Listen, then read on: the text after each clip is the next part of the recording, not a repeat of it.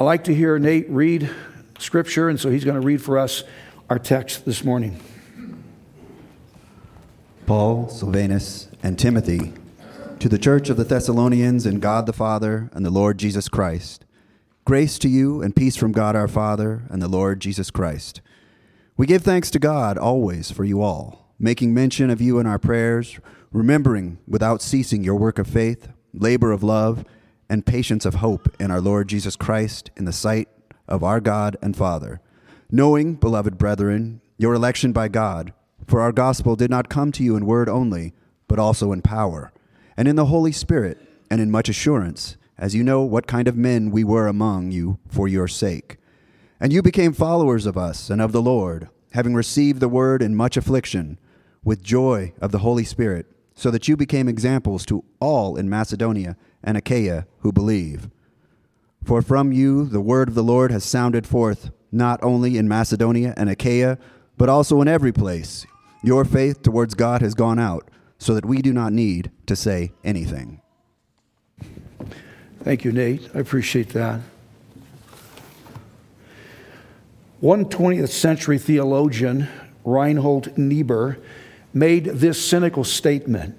He said, quote, "The church is like Noah's Ark. If it weren't for the storm outside, we couldn't stand the stink inside." In some cases, that might be an accurate assessment. Some congregations probably are odoriferous, but that wasn't true about the ancient church at Thessalonica. This was an exceptional church, and this congregation manifested 7 vital signs of a healthy congregation. Let's go through them. The first sign was that this church had a salvific faith. A salvific faith. Verse 1, Paul, Silvanus, and Timothy. That's the 3-member missions team. Paul, Silvanus, and Timothy, to the church of the Thessalonians in God the Father and the Lord Jesus Christ. Grace to you and peace from God our Father and the Lord Jesus Christ. Paul authored altogether 13 books of the New Testament. All of them were epistles. Epistle means letter or message, so all of Paul's books were essentially letters, either to individuals or to congregations. It's interesting, at the beginning of this epistle to the Thessalonians, Paul identifies himself just as Paul. He starts, first word, Paul. That's actually unusual, because in some of his letters to other churches, he first identifies himself as an apostle. As an example, Romans 1, verse 1, Paul, a bondservant of Jesus Christ, called to be an apostle. The original first century apostles were the primary authoritative representatives of Jesus Christ on earth after he ascended into heaven. If an apostle spoke, then people listened, because apostles were the ultimate human authoritative source in the earliest churches. John was the last apostle to die about 95 AD. And so there are now no more apostles. There are some self-professed apostles, such as those in the erroneous New Apostolic Reformation movement, but those men are counterfeits and frauds, because there are now no more apostles in the original biblical sense. And the reason no one is an apostle is that no one qualifies to be an apostle.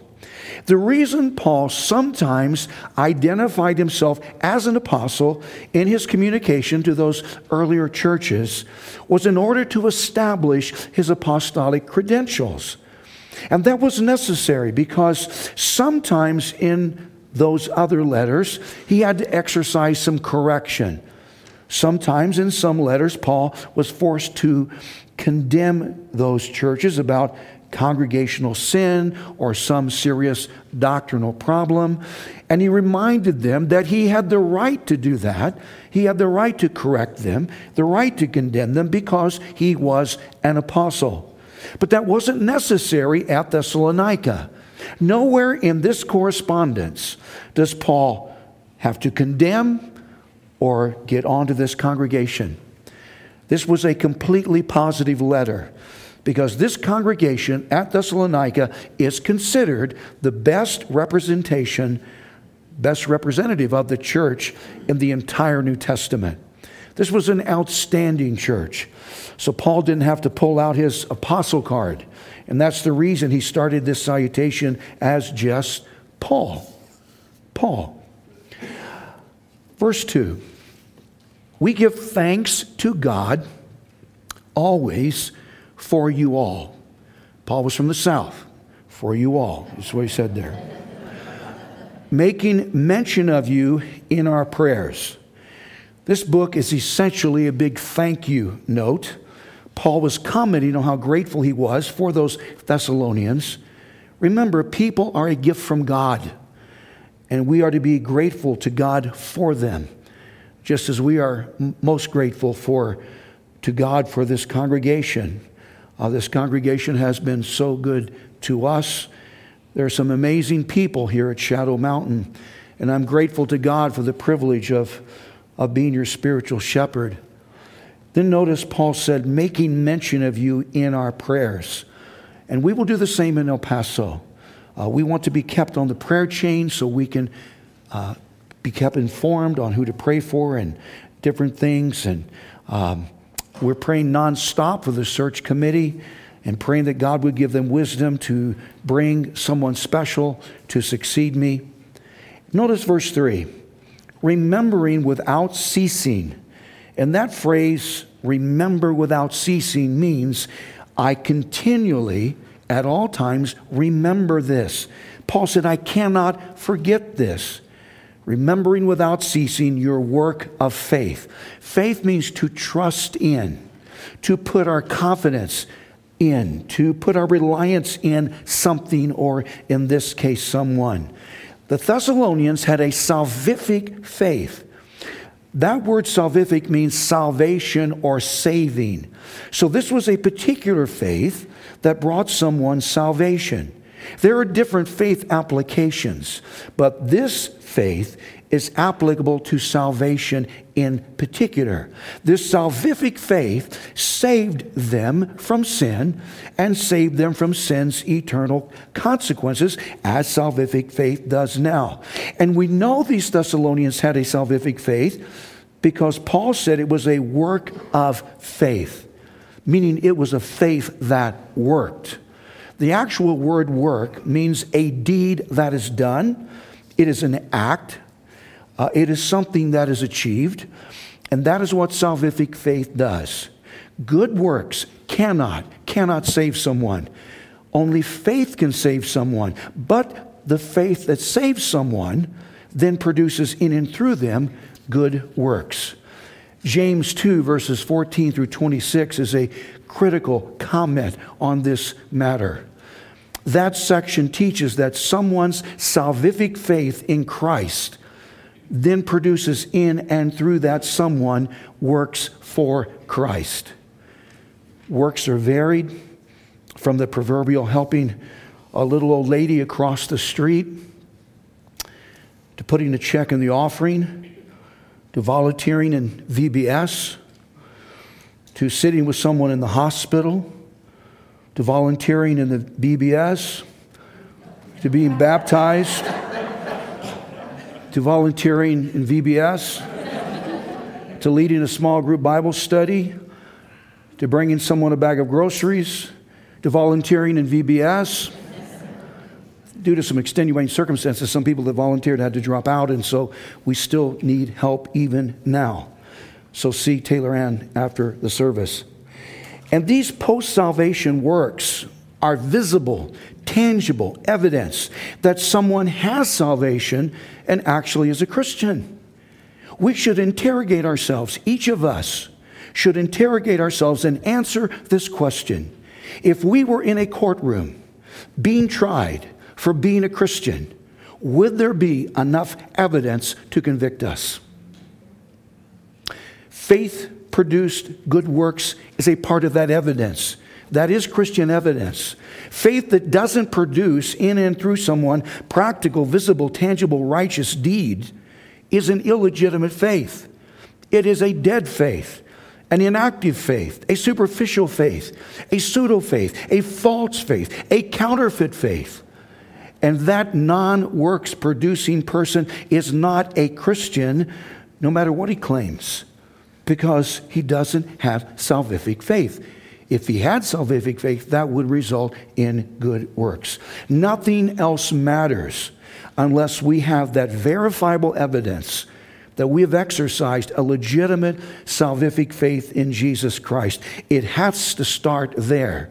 And that's the reason this is the first sign. The second sign is this church demonstrated love-motivated labor. Love-motivated labor. Verse 3 continues, remembering without ceasing your labor of love. We just mentioned works. The word labor is some different from the word work. Now don't miss this. It is said that work focuses on the particular task that needs to be done, and the word labor concentrates on the effort that is expended in order to do that task. One more time. The word work focuses on the particular task, and the word labor concentrates on the effort that is expended in order to do that task. In the original Greek language, labor was a word that implied arduous toil and sweat to the point of exhaustion. But notice that the motivating force behind all that exhausting labor was love. Paul called it a labor of love, and that is actually a common modern saying. As an example, a mother that cares for a special needs child would consider caring for that child to be a labor of love. That mother expends unending effort to meet that child's needs. And the internal motivation for doing that would be a love for that child. These Thessalonians expended holy sweat. These people labored in serving God and in ministering to people to the point of absolute exhaustion. And it was because those ancient Christians at Thessalonica loved people and loved Jesus. And those Thessalonians considered serious sacrificial effort a labor of love. And that should also be characteristic of us. In his book, God is the Gospel, author John Piper, and he is a prolific author, has a suggestion to better help us determine if, in fact, what we are doing is motivated from a sincere love for Jesus. He said this, quote, "The critical question for our generation and for every generation is this: if you could have heaven with no sickness and with all the friends you ever had on earth and all the food you ever desired and all the leisure you ever enjoyed and all the natural beauties you have ever seen and all the physical pleasures you have ever experienced, and there's no human conflict or any natural disasters. If you could have all of that, then could you be satisfied with heaven if Jesus wasn't there?" I hope the answer to that question is no. I wouldn't be satisfied in that state because heaven isn't heaven without Jesus. The answer to that question uncovers the reason why we do what we do. If what we do is an extension of our sincere love for Jesus, then it is the same labor, love-motivated labor the Thessalonians demonstrated. And if that is the case, we're good. The third sign, this church had an enduring, meaning patient hope. An enduring, meaning patient hope. Verse 3 continues, remembering without ceasing your patience of hope in the Lord Jesus Christ in the sight of our God and Father. I might interject, some time ago, I met an attractive 30-something woman who had the most unusual first name. It was Patience. Her parents named her Patience. She introduced herself to us as Patience. And after getting to know her, that name seemed to fit. It would be awkward to have that same name and be impatient. You probably have to go by a middle name or something. In the original language, the word translated as patience means literally to remain under. To remain under. And it has the idea of endurance and steadiness, steadfastness, persistence under difficult circumstances, under pressure, under problems, and under trouble. Patience is the same as determined persistence and endurance. Patience means if times are difficult, and times are difficult. If times are difficult, then we don't defect. We don't stall out. We don't throw in the towel. We don't abandon the task. If the going gets tough, then we just continue on no matter what. If things were difficult, my father said to me often, he said, just keep on keeping on. And that's the essence of this patience. Now notice this patience is called patience of hope. We use that word hope different from how Paul used that word. We use the word hope to mean to wish. As an example, I hope I get a refund from the IRS this spring. And I do. Each spring, I hope I get a refund. Now, we are wishing to get a refund, but there's no guarantee we are getting a refund. But that's how we use the word. But Paul used this word hope not to mean wishful, but to mean a confident expectation. So in a biblical sense, what we hope for is what we are confident, what we are certain, what we are sure we're about getting.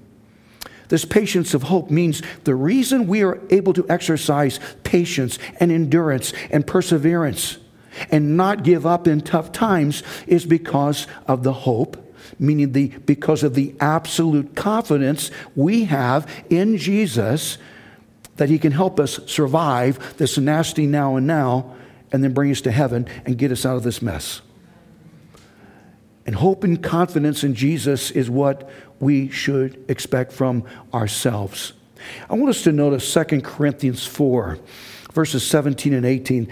There's a background to this. God called me to preach in the fourth year of a 5-year engineering program in college. We were married. It was fourth year, and God just got a hold of me and turned me around and said, I want you in the people business. And I said yes. But since I attended school at LeTourneau University, and since LeTourneau is the Christian Polytechnic University, they had a Bible department. I ultimately finished my degree in engineering, which I've never used. It hangs on my wall. I don't think anybody's impressed. But I took additional courses because I'd made a career change. I was finishing my education, but I wanted to get a jump on what I needed to know to pastor. So one of the classes I took was homiletics. Homiletics is the science and art of preaching. I remember our prof. He was Harold Fleming. He was a former professor of speech and debate at Southern Methodist University in Dallas, but as a committed Christian, and he was a lay pastor. He would do interim pastoring. He wanted to preach in a Christian environment, teach in a Christian environment, so he taught homiletics. And each of us were assigned a text. He assigned a text and to preach a 15-minute sermon. And so this is the text I was assigned. It's not a familiar text to most people, but this was my assignment. Verse 17, for our light affliction, which is but for a moment, is working for us a far more exceeding and eternal weight of glory. Verse 18, while we do not look at the things which are seen, now the things which are seen is the here and now on this earth. While we do not look at the things which are seen, but at the things which are not seen, the things which are not seen is all that is in heaven. For the things which are seen are temporary, but the things which are not seen are eternal. Meaning the things we can see here and now on this earth are all temporary. And the things we cannot see now, those things that are invisible to us now, those things that are in heaven, are permanent. Now, notice the first phrase in verse 17. For our light affliction, which is but for a moment. That word affliction mentioned in verse 17 is a reference to trouble, intense trouble, something Paul had been accustomed to.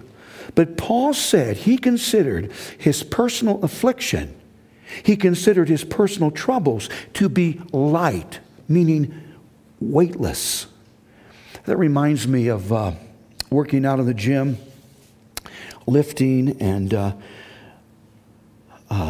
one of the guys maybe wants to attempt a PR. It's a personal record, and he's focused. He wants to do this, and there's a certain. It's part of the lifting culture to encourage one another. That's just part of the culture. It's what you do. So if he's with some guys, they've been working out, and he wants to attempt a PR, all the guys stop and gather around him and shout encouragement to him. And you hear stuff like, come on, you can do this. Lightweight. Paul said he considered his personal afflictions and personal troubles to be lightweight. Then he said this light affliction is but for a moment. Most people have heard or have used themselves the idiom, this too shall pass. This too shall pass. That precise phrase is not found in Scripture. So people are curious where it originated. Some attribute that phrase to Solomon, found in some non-Jewish source from the mid-19th century. But it's more probable that phrase came from a 13th century Persian poet, a poet whose name I cannot pronounce. And then President Lincoln popularized that phrase after he used it in a speech he made in 1859. That phrase, this too shall pass, is describing the impermanence of all things, meaning no circumstances on this earth are permanent. All is temporal. That's exactly what Paul meant when he made the statement that our affliction and our troubles and our difficult times are but for a moment. The word moment is a measure of time, and moment implies a beginning and then a quick and sudden end. So people use that phrase, this too shall pass, during times of difficult problems and extreme trouble to remind themselves that their circumstances will eventually change for the better. That's true in all cases. Someone might argue, but what about someone that has contracted a terminal disease? That's still applicable, because to die means an end to that disease. And to the Christian, to die means instant heaven, and heaven means a permanent end to all trouble. Now, the Greek word, in fact, show this on the screen again, verses 17 and 18. The Greek word translated as weight, used in verse 17 in the phrase, the eternal weight of glory, referred to a large, heavy mass. A large, heavy mass. So, putting both statements together, Paul said he considered all the troubles he experienced, all the difficult times he suffered during his Christian experience. He considered them to be lightweight, weightless, and momentary in comparison to his eternal and heavy future reward in heaven. As humans, we tend to focus on our unfortunate and depressing circumstances. We all do. We shouldn't. Because it just exacerbates our situation. We should remember, no matter what we're going through, remember what's waiting for us in heaven. That's what the Thessalonians did. That was their hope. This too shall pass. The fourth sign, this church had powerful biblical preaching. Powerful biblical preaching. Verse 4, knowing, beloved brethren, your election by God. Now, we have said before, Christians are the elect. God has elected or selected us to salvation. That is non-negotiable. The question is, how did that election happen? And that has been debated for centuries. If you were not here and you did not see and hear the sermon I did on Calvinism versus Arminianism made simple, I think, you should listen to that because I address election. Verse 5, for our gospel did not come to you in word only, but also in power and in the Holy Spirit and in much assurance, as you know what kind of men we were among you for your sake. Notice Paul said, our gospel did not come to you in word only. Now, don't misunderstand that statement. The gospel has to come to us in word, meaning the gospel has to come to us in verbiage, in words. The gospel has to be in language. God had to reveal himself in words that can be understood in human language. So the gospel has to come in word. And the primary vehicle God uses to communicate to man those words about himself is preaching. Romans 10, verse 13, 14, and 17. Notice, for whoever calls on the name of the Lord, meaning the Lord Jesus Christ, whoever calls on him shall be saved. Verse 14, how shall they call on him? Jesus, in whom they have not believed. How shall they believe in him? Jesus, of whom they have not heard. And how shall they hear about Jesus without a preacher? Verse 17, so then faith comes by hearing, and hearing by the word of God. But notice, not in word only. Because verse 5, we just read, reads, but also in power and in the Holy Spirit. The Holy Spirit, and we often ignore the Holy Spirit, and we shouldn't. The Holy Spirit is the principal, energizing source behind the words and verbiage used in powerful preaching. That means Paul and other preachers that came to the congregation at Thessalonica weren't necessarily hyper-gifted communicators, weren't necessarily charismatic personalities and motivational types, but these were men who spoke with spiritual boldness and Holy Spirit power. And that power brought about conviction and brought about conversion and brought about ultimate life change in the people those men preached to. I am convinced powerful biblical preaching is extremely rare. English author and social critic Os Guinness said, in all my studies, I have yet to see in those studies a Western society where the church pews are so full and the sermons are so empty. The biblical message in and of itself has dynamic, intrinsic power. Just the words on the page have intrinsic power. But the messenger, the one who communicates those words, should also have a commitment to God and a commitment to Scripture to the extent that he also manifests Holy Spirit-generated spiritual power.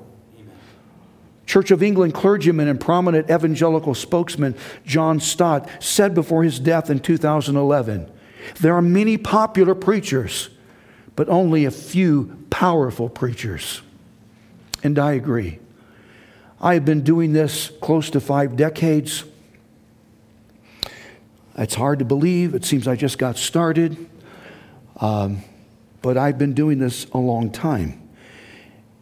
And preaching informative, thought-provoking, powerful, spirit-convicting, and biblical message is still an ambition of mine each time I preach.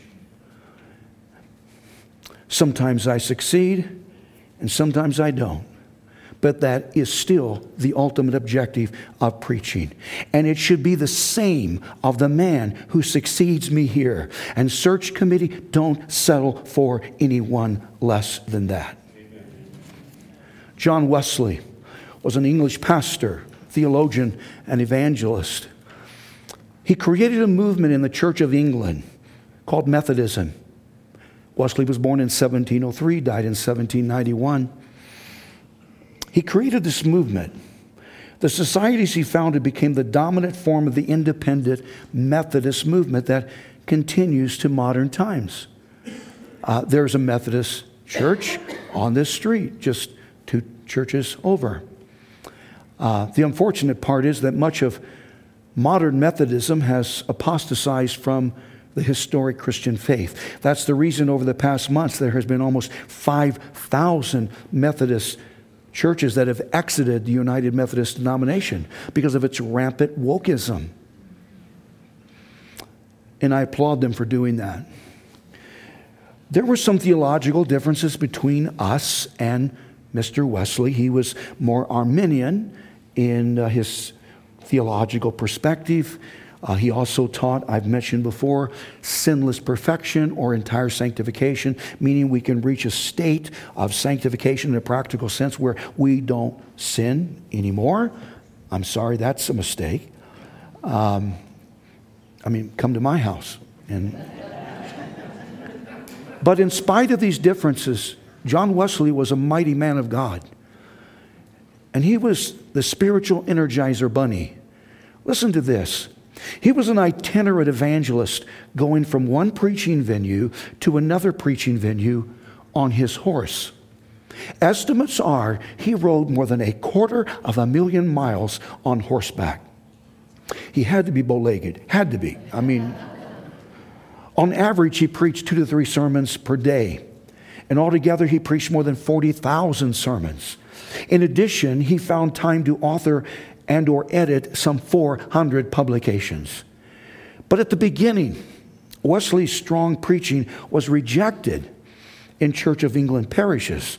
He literally preached himself out of churches. So it is said that once after another rejection, he went to the cemetery. He found his father's grave, and using his father's tombstone as a pulpit, he preached, and thousands came to hear him preach. Someone inquired as to the secret of his effective preaching. He said this, "I set myself on fire for God, and people come to watch me burn." That is the sort of man that needs to succeed me here. I would suggest to the search committee, don't dare call some spineless, gutless, weak-kneed, Casper milquetoast, anemic, namby-pamby, ear-tickling, pathetic, wokester excuse of a pastor. Those types are a dime a dozen. I would suggest that this congregation find a man to succeed me that, like John Wesley, is on fire for God.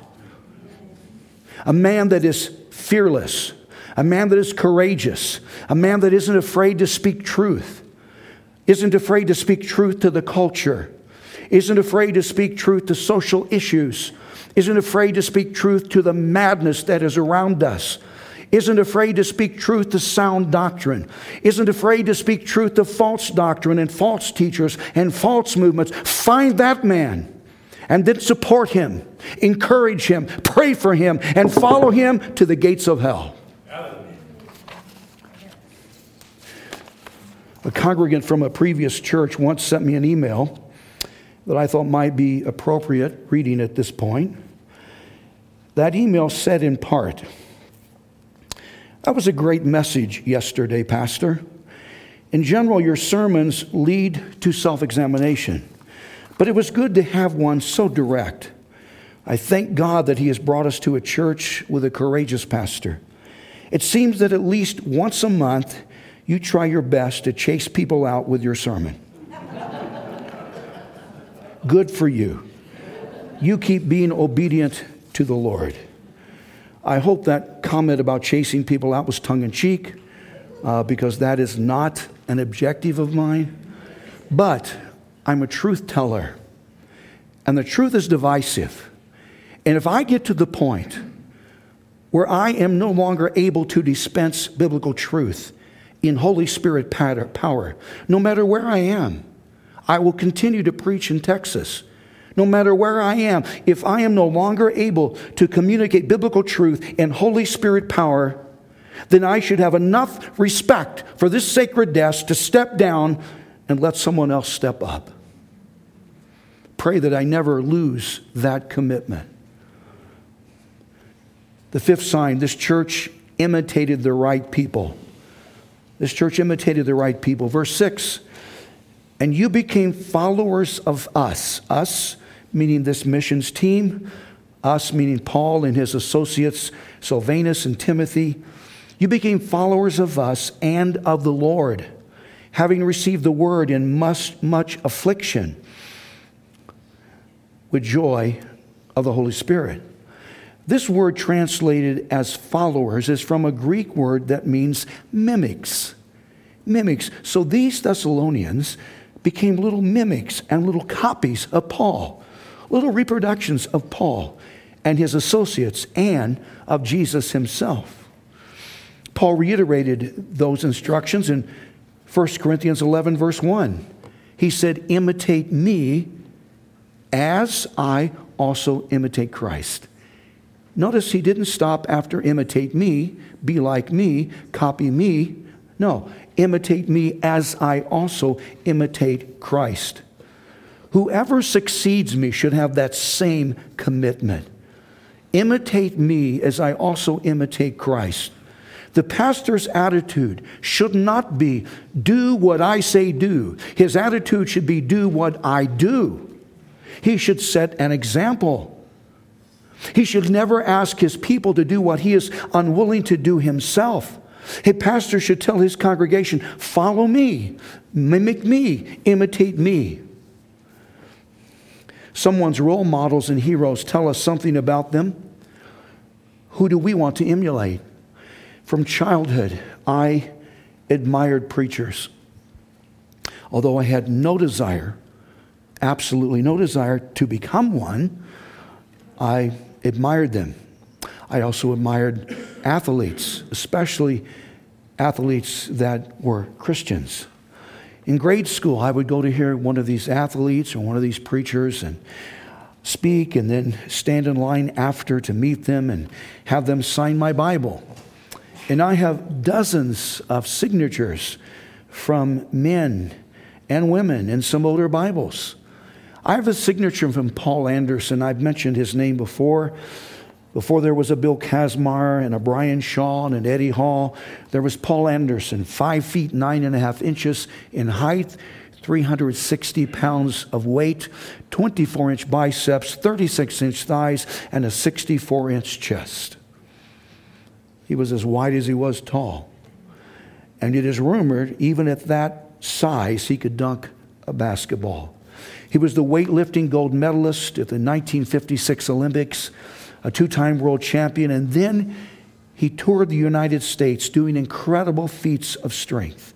He could one-arm press a dumbbell weighing 380 pounds. I remember seeing him at one of his exhibitions take a 2x6 board, a board 6 inches wide, 2 inches thick. He then took a 16-penny nail. He took the head of the nail, wrapped it in a handkerchief, and not the tip, the head of the nail in a handkerchief, then placed the head of the nail in the palm of his hand. He then squeezed that nail. He then raised his hand containing that nail tight in his hand, high above his head, and in one blow, he drove that nail completely through that 2x6 board.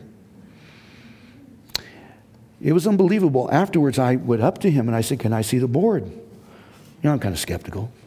And I felt the board. I held the board. He drove that nail completely through the board and a 1/2 inch protruding on the other side. So I got inspired. I went home. I got a 1x6, baby steps, a 1x6. Put a 16-penny nail, handkerchief around it, boom, all the way through.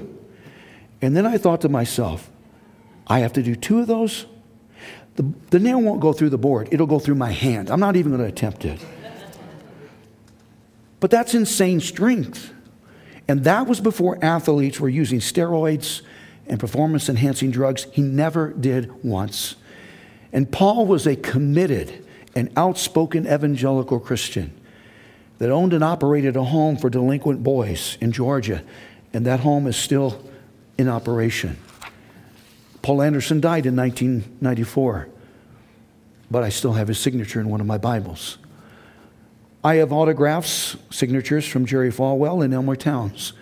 Dr. Towns is alive at age 90. He has authored 170 books. Those men together in 1971 founded what would become Liberty University, the largest Christian university in history. I might add the next president has been selected starting this month. His name is Dr. Dondi Costin. He has a PhD, but more important, he is 32 years retired Air Force, and he retired as a Major General. And he's an amazing man, and I'm excited to see Liberty under his governance. But I have these men's autographs and others because I was raised to learn from and then imitate the right people. Number 6, the sixth sign, this church was a model congregation. A model congregation. Verse 7, so that you became examples to all in Macedonia and Achaia who believe. An example to all who believe. In the original language, this word translated example meant a type, an exact replica, a reproduction, and a model. Now think through this. If this church at Thessalonica was considered a model church, then it's because it consisted of model Christians. Because the church itself is just the sum total, the sum accumulation of its constituents. That means those Thessalonians were outstanding individual Christian models, examples of what a Christian to be, and then together formed this model congregation. One of my favorite films, and probably most of us have seen this film, from 2009, the movie Blind Side. The main character in that movie is not the adopted, homeless, and impoverished African-American teenager named Michael Orr. Michael spent multiple seasons as an offensive tackle on the left side in the NFL and has a Super Bowl ring. But the principal character in that film is the affluent Memphis mother, Leanne Tooley. She had the initiative to rescue Michael from off the projects and adopt him. That's a picture of the entire Tooley family. Sandra Bullock, actress Sandra Bullock, had the role of Leanne Tooley. And she was excellent in that film. But at the beginning, she was actually hesitant to accept the role. She absolutely loved the script, but she wasn't sure she would be comfortable with Leanne. And that's because Mrs. Toohey is a conservative, NRA, gun-packing evangelical Christian. And Sandra Bullock is not that. She is a more secular Hollywood person. And she brought to that project a lifelong suspicion of Christians that advertise themselves as being Christians. The first thing she told the real Leanne Tooley was, quote, one of my biggest concerns stepping into this role is this whole Christian thing, she said. I told Leanne it scared me because I've had a lot of experiences with Christians that haven't been that great. But she, Leanne, was so honest and forthright. I feel like I have finally met someone who practices and doesn't just preach. I now have a faith in those who say they represent a faith. I finally met someone who walks the walk, and that made me happy. People, we are to model Christianity, just as Leanne Tooley did to Sandra Bullock. I might add, Leanne's part almost went to Julia Roberts because Sandra Bullock declined the movie initially until she met Leanne Tooley. And I understand the women still have a relationship. 19th century evangelist D.L. Moody made this statement: 1 out of 100 people might read the Bible, but the other 99 will read the Christian. Remember, we just might be the only Jesus someone is ever going to see. We need to represent. The seventh sign, this church had a strong evangelistic outreach. a strong evangelistic outreach. Evangelism is the presentation of the gospel. Remember the gospel from 1 Corinthians 15, verses 1 through 4, is the announcement that Jesus died for our sins, he was buried, and then resurrected from the dead. And through receiving that gospel, we have salvation. Evangelism is the presentation of that gospel through personal witness or through public preaching. Evangelism is communicating that gospel and seeing people saved. Notice verse 8. For from you the word of the Lord, meaning this gospel, has sounded forth, not only in Macedonia and Achaia, but also in every place. Your faith toward God has gone out so that we do not need to say anything. This is fascinating. This sounded forth is translated from a strong Greek word that means literally to broadcast. That word was also used to describe a blast from a trumpet. That word was also used to describe rolling, loud thunder. It was a strong word, and the tense of the verb indicates it was a continuing sounding forth, a continuous thundering out the gospel. That means this was an evangelistic congregation. This was a congregation that wanted to get the gospel out into other geographical regions and bring that message to every conceivable people group in every conceivable location. In fact, those Thessalonians were such blabbermouths for Jesus. Paul said his team didn't need to say anything. It seemed everyone they met had already heard about Jesus from those Thessalonians. Before we had made the decision to move, I had been thinking about doing something unusual. That space between the doors, the entrance, and then the fellowship area, the gathering area, that small space there, as we come in, that's called the narthex or foyer or vestibule, strange names, but that's what it's called. I had the idea about printing some words in large, bold letters above those doors, the outside doors, as people could see them going out. I had the idea of printing in large, bold letters above those doors these words: the church has left the building. That's a takeoff from the famous Elvis has left the building. The church is people. The church is not this building. We are the church. And after we have met here together to worship God on Sunday mornings, then our job is to leave this building. Our job is to get out there in the marketplace and neighborhoods and be aggressive witnesses for Jesus. D.L. Moody made the statement, I see the world as a wrecked ship. God gave me a lifeboat and said, Moody, save all you can. And he did. There were more than 1 million converts in his crusades, his evangelistic crusades. And although I cannot document this number, it is said that one-on-one, Mr. Moody personally prayed with 70,000 people to receive Jesus Christ. An evangelistic church starts with an evangelistic pastor. 1 Timothy 4, verse 5. Paul said this, but you be watchful in all things. Endure afflictions. Notice, do the work of an evangelist. Timothy was a pastor of a congregation, just as I am.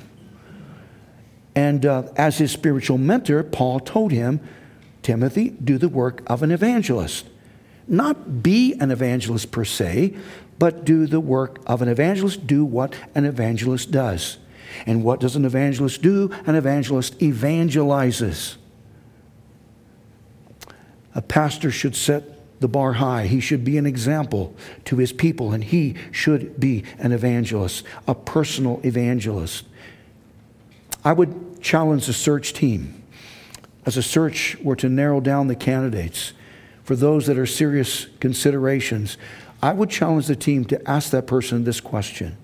Give us the name of 3 people you have personally led to Jesus Christ in the last 6 months. I want details. Tell us how you pursued them for Christ and where are they now. Pose that question. and then sit back and prepare to be disappointed.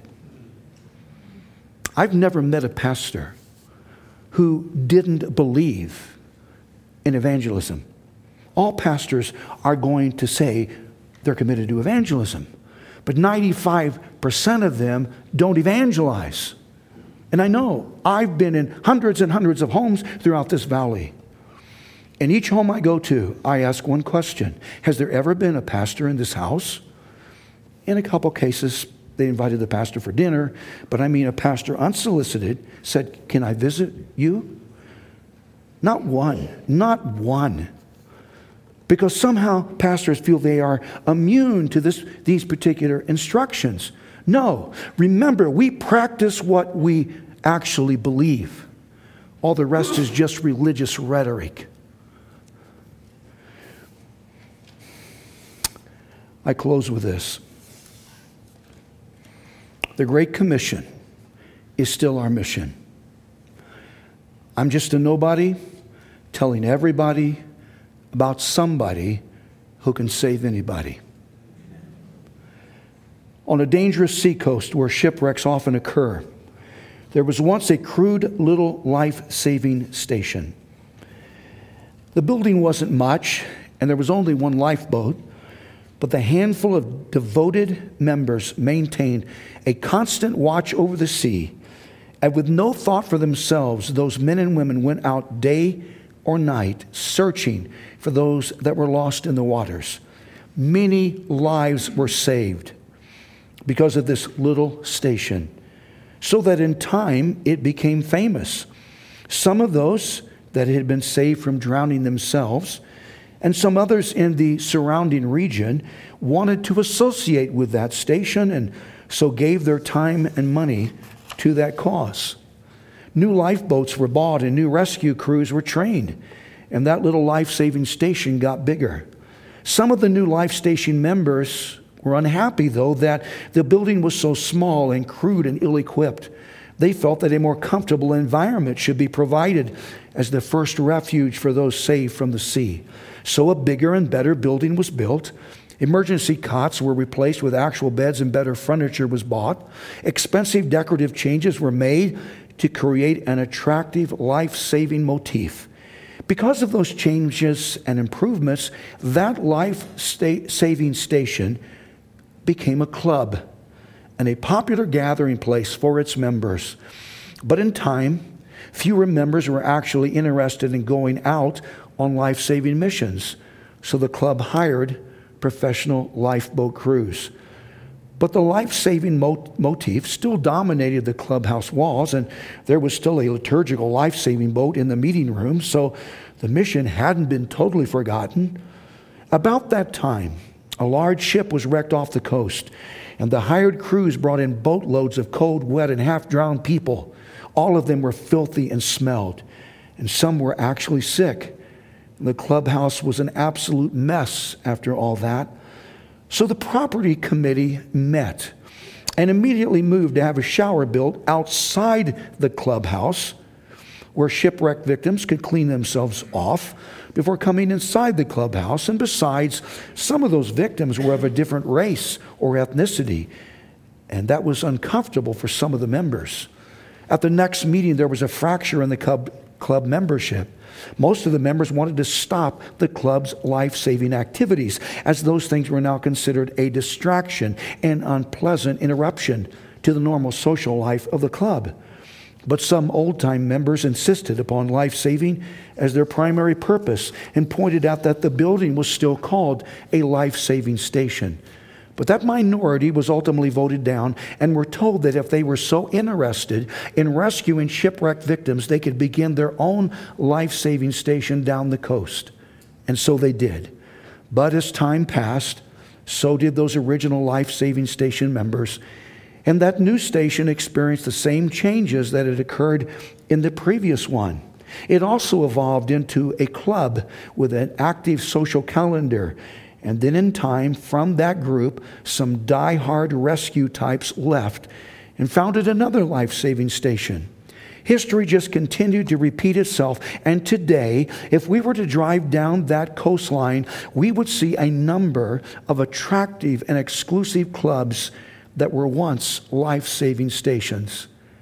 I understand shipwrecks are still frequent in those waters, but most of the people drown. 18 months from now, I don't want to hear that this church has become another elitist, snobbish social club. I want to hear that this congregation is still a life-saving station. I want to hear that this congregation is still in the business of rescuing men and women from drowning in sin. Let's bow our heads. Father, there's a lot to learn. Probably no church at the present will ever be a Thessalonican church. I mean, that bar is very, very high. The standard is so high. The expectations are almost unattainable, but we've learned some things we can try. We can try really hard to replicate here, and I pray we will. Even though I'll be absent, I pray, God, that the elders, search team, Chris as the interim pastor will commit themselves to being certain that these seven vital signs of a healthy congregation are a part of this congregation. So I commit that to you. Make a difference in us, I pray. Thank you for what we've learned. In Jesus' name, amen.